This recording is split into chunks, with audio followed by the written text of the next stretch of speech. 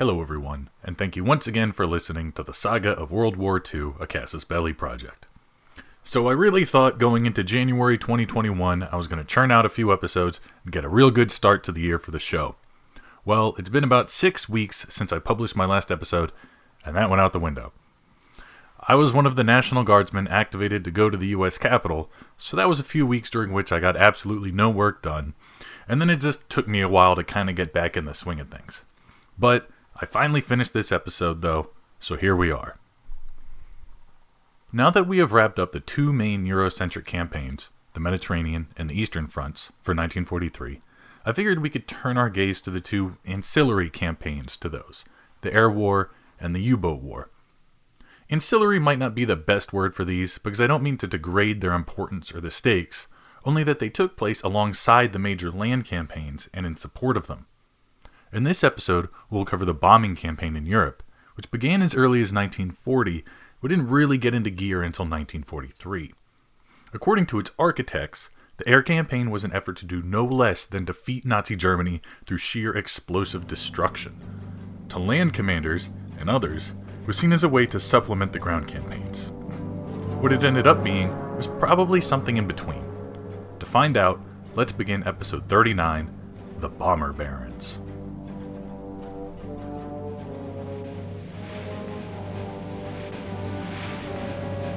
I have been astonished that Japan should in a single day have plunged into war against the United States and the British Empire.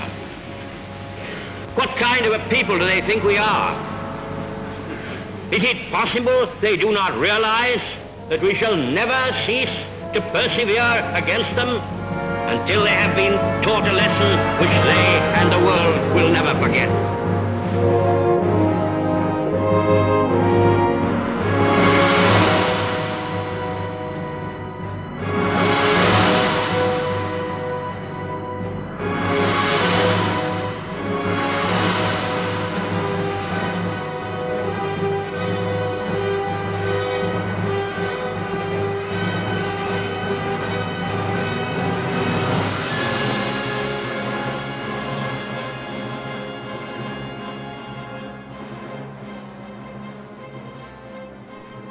The concept of mass strategic bombing found its beginning all the way back in 1918, when the RAF managed to drop several hundred tons of bombs on German rear areas. Though paltry compared to the sheer weight of armament that could be dropped in a single mission during the Second World War, the bombing raids of the First World War proved to be a proof of concept. A concept that some strategic thinkers, prophets even, would expound on to its extreme end. These prophets of air power would eventually include Air Marshal Bomber Harris and General Hap Arnold, the commanders of the RAF and U.S. Army Air Force. But their inspiration drew from the OG of air power, Julio Douhet. During 1921, Douhet published his seminal work, Command of the Air, in which he outlined the ideas that would become the raison d'etre of the U.S. Air Force and the RAF during the Second World War. He believed that, through air power, nations could directly attack their enemies' economies and their populations, bypassing their ground forces and devastating their ability to make war. He essentially predicted the end of the defense. He would continue to develop his ideas throughout the 1920s and publish subsequent editions, which further expounded on his ideas of air power. At the same time Douhet was developing his grand theory of air power, the Royal Air Force and its leadership was developing an actual air fleet. The grandfather of the RAF, Sir Hugh Trenchard, had similar ideas as far back as 1918, when he wrote that the key targets should be industrial centers and the workers themselves to achieve the maximum material and morale damage on the enemy's war-making capacity. He, like Douhet, had seen that air power could be a powerful tool, but also that it necessitated total war. The idea that wars between nations are not just fought between their militaries, but between their entire societies, which comes with the assumption that all targets are legitimate targets. Ironically, the absolute confidence the prophets of air power had in their bombers led to them being somewhat restrained. By the onset of the Second World War, all the major combatants, at least in Europe, were so terrified of the effects of strategic bombing that no one wanted to be the first to do it, and so unleash the wrath of the enemy's air force on their own populations. Of course, countries that could not retaliate were not extended the same courtesy. Hitler had no qualms about sending the Luftwaffe over Warsaw or Rotterdam, since there was no Dutch or Polish bombers to strike back at his own cities. He did, however, hesitate before sending bombers over the British population centers. Military targets were completely on the table, however. Up until the Battle of Britain, and even into it, Hitler did not want to break the unspoken pact not to attack population centers. Airfields, ports, rail yards, and other logistics nodes that could support military equipment were all considered legitimate targets, but deliberate terror bombing was not yet an option. With the Battle of Britain turning into a slog, Hitler needed to find a way to put those civilian targets on the table. Several excuses would manifest themselves. Due to the inaccurate nature of early bomber navigation technology, flights often found themselves wildly off course. During the battle for France, Luftwaffe bombers accidentally bombed Freiburg, which Hitler and Goering later blamed on the Allies to justify their own missions. Later, in late August 1940, in a raid over the London docks, the German bombs fell wide and destroyed a residential area, spurring the RAF to launch their own retaliatory raid on Berlin. This was all the excuse Hitler needed to attack British population centers, and from then on, strategic bombing could be carried out in earnest. Despite having the will to conduct major bombing campaigns, bomber forces were still far from maturity in early 1941. The Luftwaffe had no real strategic bomber program, and really just used tactical bombers in strategic bomber roles. The RAF, though it did have an actual strategic bomber program, was still not the juggernaut that was envisioned in the early 1920s. Despite this, both the RAF and the Luftwaffe would undertake large strategic bombing missions in the early war in a series of retaliatory raids on one another. In November of 1940, on the anniversary of the Beer Hall Putsch, the RAF launched a raid against Munich with moderate success. In retribution, the Luftwaffe launched an effective raid against Coventry that damaged or destroyed 60,000 buildings and killed nearly 600 people. In reprisal for that attack, the RAF flew against Mannheim, but missed their target, mostly bombing fields and farmhouses for roughly 1/10 the cost in lives and material. Thus far, the German Blitz was far outpacing the RAF's efforts to retaliate. From late 1940 to early 1941, as the Blitz drew down, acres burned in British cities far outpaced those in German cities, and RAF raids on German cities and industry proved almost counterproductive, as during some missions, more aircrew died than Germans were killed. This prompted Churchill to deem the RAF the premier service over the army and the navy in terms of sustenance. After the fall of France, there was very little the UK could do to strike back at Germany directly. The army was still fighting, but on far-off fronts, mostly against Japan. And the navy was trying to hold together the sea lanes and was hunting down German battleships, but that would not impact Hitler's ability to generate combat power. Bomber command was Churchill's only way of reaching out and striking Germany itself. At that moment, however, in the words of Winston Churchill, Bomber Command was little more than a ramshackle air freight service exporting bombs to Germany. If Bomber Command was to actually fulfill its mission of striking Germany and making it hurt, it would need to overcome several challenges. First, its aircraft were not up to the job. They were too slow, flew too low, and didn't have nearly enough range to strike at the heart of Germany. The workhorses of early Bomber Command, the Hampton, Whitley, and Wellington bombers, performed admirably, but they simply were not up to the task. The mighty Halifax and Lancaster bombers would not appear until 1942, and only then could the RAF hope to begin punching at the German heartland. The second major difficulty RAF Bomber Command faced was their lack of escort fighters, which forced them to bomb at night in order to avoid horrendous losses during daylight raids. This then led to problems with navigation and actually finding their targets. Their inability to find point targets like factories, dams, and railroad hubs partly contributed to them going after area targets, like whole cities, and even that proved challenging. Finally, there was a distinct lack of aircraft and crews. All of these problems had to be corrected. Hence, the directive to give Bomber Command priority for manpower and production capacity. This would support the RAF's goal of reaching a 4,000-strong bomber force, up from a total strength of 700 bombers in flying condition. It would take years to even approach reaching this goal, so in the meantime, Bomber Command resigned itself to targeting the population centers that fed Germany's industry, as opposed to the industry itself. The plan wasn't simply to bomb the homes of workers to prevent Germany from finding labor for its factories. The theory was a little deeper than that. You could argue that the impetus behind the bombing was essentially a Marxist understanding of total war, and that the working class, the proletariat as a whole, was the target of the campaign. Now, don't get all reactionary on me just because I use the word Marxist. It doesn't mean I think the leaders of Bomber Command were communists. To say that they viewed their campaign through a Marxist lens is to say that they saw it through the lens of class distinction, or as a class-based strategy. On February 14, 1941, the Air Staff stated that operations, quote, should now be focused on the morale of the enemy civilian population, and in particular that of its industrial workers, end quote. The officer class that ran Bomber Command were themselves acutely aware of the realities of social stratification, and their own biases toward their own working class likely played into their understanding.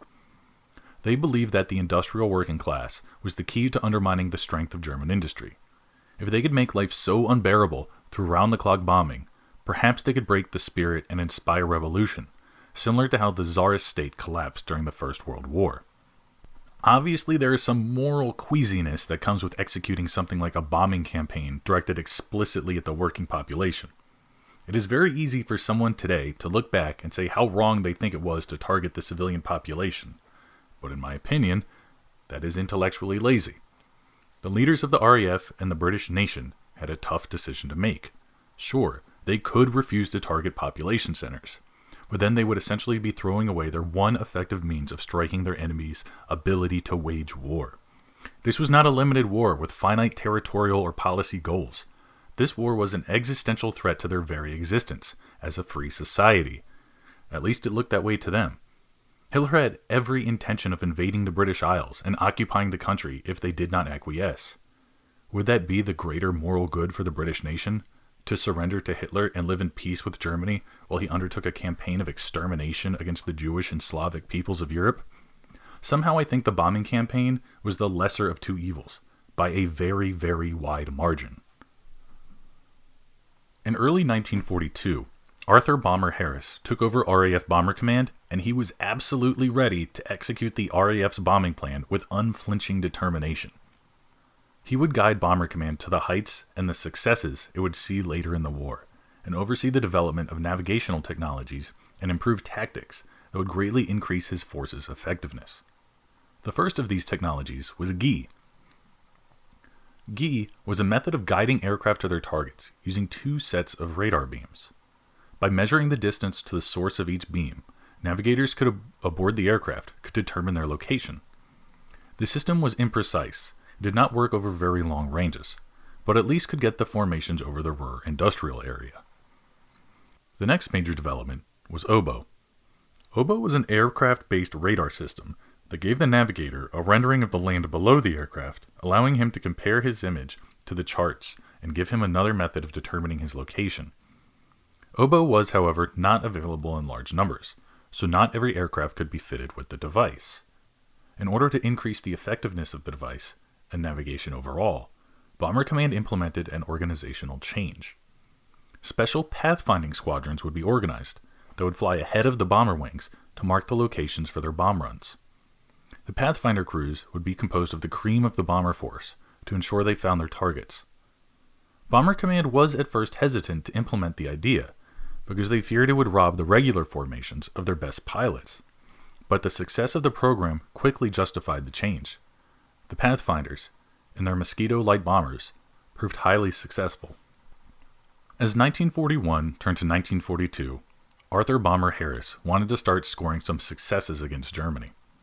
Thus far, there had been scatterings of smaller raids across Germany against both industrial targets and more traditional military targets, like naval facilities and U-boat pens. But Harris was keen on delivering a real gut punch to the Germans. Part of the problem impeding his success had been that his bombers were too lightly armed and their payloads were too small to really pack a punch, so he decided to concentrate them en masse, not yet seen. In March of 1942, Bomber Command undertook a raid on the Paris Renault factory and scored considerable success. This gave Harris the confidence to attempt larger raids into Germany itself. The first of these occurred on the night of March 28th to 29th, 1942. The target was Lübeck, on the Baltic coast just south of Denmark. Lübeck was neither a particularly large nor mighty city, but it was vulnerable, precisely because it was not very big or important. Harris' goal was to overwhelm the city's defenses and utterly destroy it. Lübeck was the perfect target. Its old, medieval wooden architecture rendered it vulnerable to incendiary attack, and its cultural importance, as the old center of the Hanseatic League, meant Germany would certainly take note of its incineration. Finally, a successful raid would have the added bonus of giving Bomber Command a win to celebrate.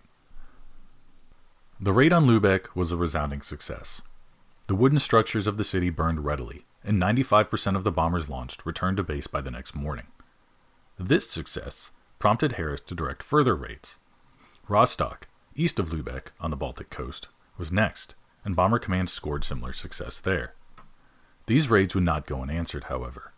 The Luftwaffe launched their tourist raids in April on Bath, Canterbury, Norwich, Exeter, and York. Though they delivered damage, the Luftwaffe's counterattacks didn't quite pack the same punch that the RAF was now able to deliver, and they certainly didn't measure up to what Bomber Command was getting ready to do next. In May, Bomber Command put the city of Cologne in its sights. Cologne lay right smack in the middle of the major Ruhr industrial valley, and a successful strike against it would certainly hamper German industrial capacity.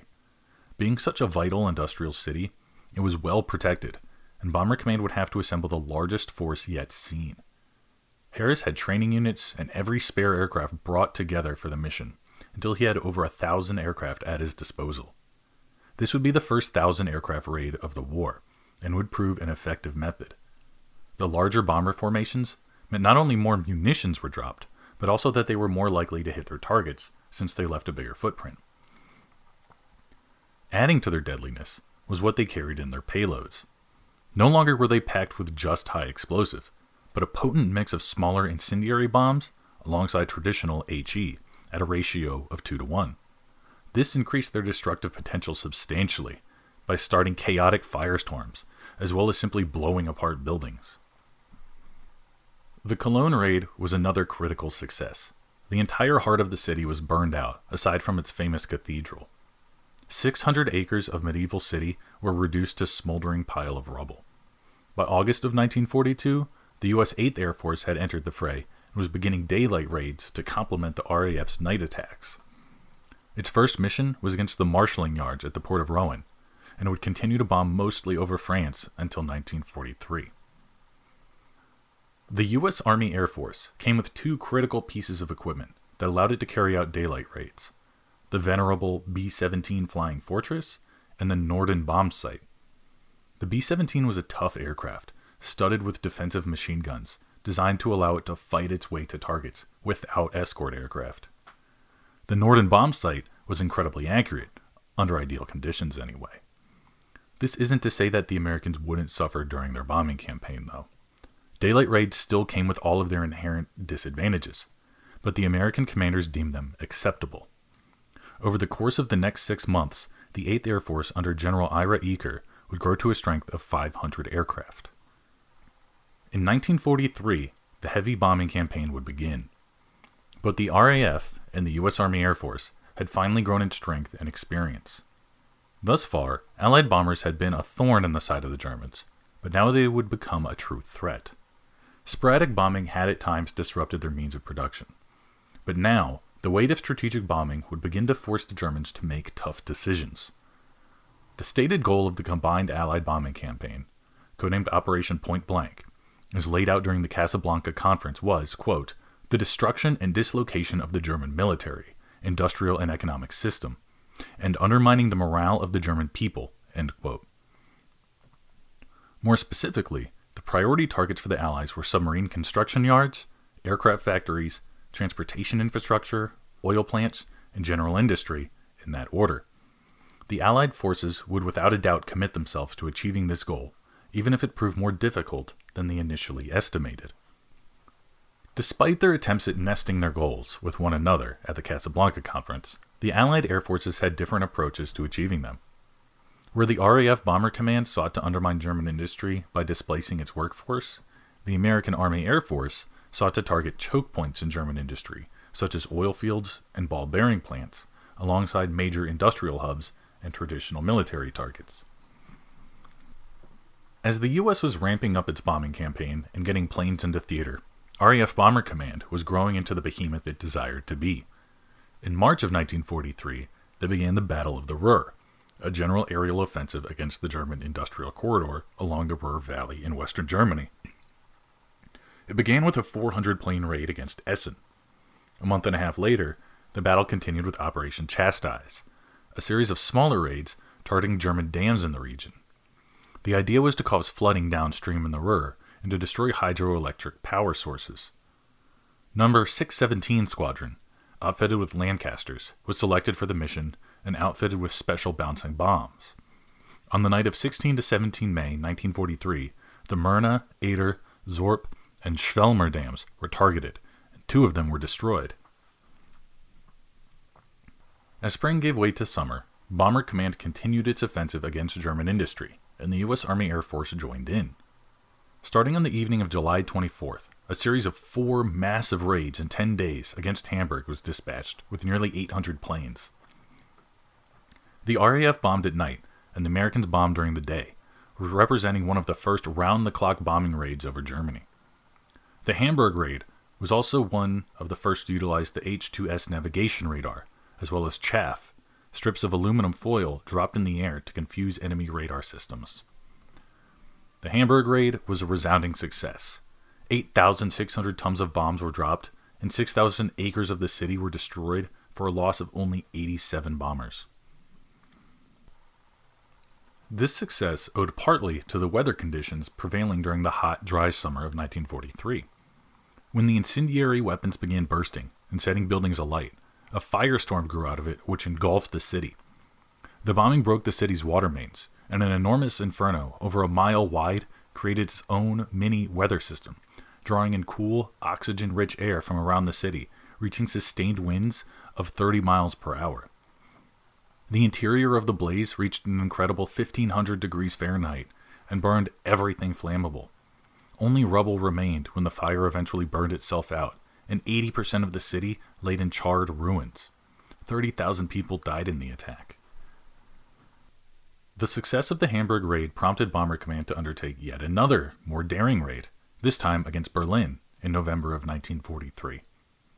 The raid on Berlin occurred on the night of 18 to 19 November and consisted of 444 bombers. In addition, it was accompanied by a concurrent raid on Mannheim of 325 bombers, the first of the dual heavy raids of the war. The continued offensive against Berlin lasted until March of 1944, but was only marginally successful.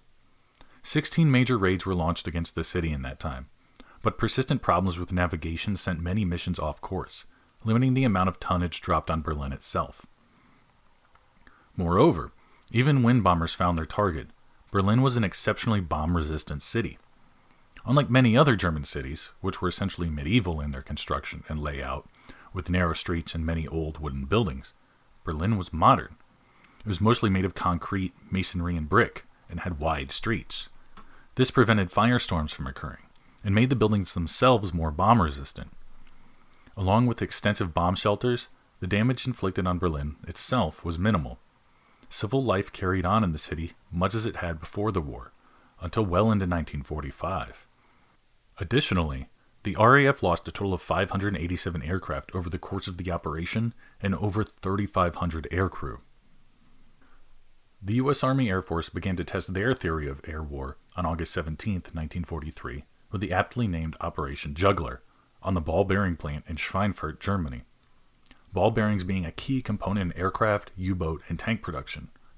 They believed they could strike a devastating blow to several German production lines by destroying the factory. The plan for the raid called for deliberate timing and multiple bomb groups, as well as escort fighters to penetrate German air defenses in sequence. The idea was to launch a smaller 150-plane raid against the Messerschmitt factory in Regensburg, first escorted as far as Brussels by Spitfires, P-47s, and P-38s. These aircraft would hopefully draw the Luftwaffe's interceptor aircraft and pull them down to North Africa, where they were scheduled to land. Shortly after the Regensburg attack run began, the 240 aircraft destined for Schweinfurt would launch, as long as everything went according to plan. Allied planners believed that, if they timed it right, Luftwaffe interceptor aircraft would be returning to rearm and refuel just as the Schweinfurt raid was approaching its target. Unfortunately, it did not work out that way. Heavy fog the morning of the raid caused the Schweinfurt bombers to delay their takeoff by 3.5 hours. This meant that, by the time they got airborne and were approaching their target, the German interceptors had plenty of time to recover for another sortie. Not only that, but the heavy activity over northwest Germany had drawn in even more fighter aircraft from the rest of the Reich. The raid was preparing to end in disaster. Although the American plan to target ball bearings did manage to achieve some strategic success, they paid a heavy toll for it. Yes, they did manage to disrupt the enemy's war production, but the Germans had other sources of ball bearings, so they were not ground to a screeching halt. The 8th Air Force would continue to target Schweinfurt throughout the war, and the factory would be hit many more times, but the return on investment shrank every time. Keep in mind, though, that the Schweinfurt raid took place in the immediate aftermath of the Battle of Kursk, when the Wehrmacht's need for replacement parts for its armor was at its greatest. Even a marginal disruption in German war production had a concrete effect on the Eastern Front.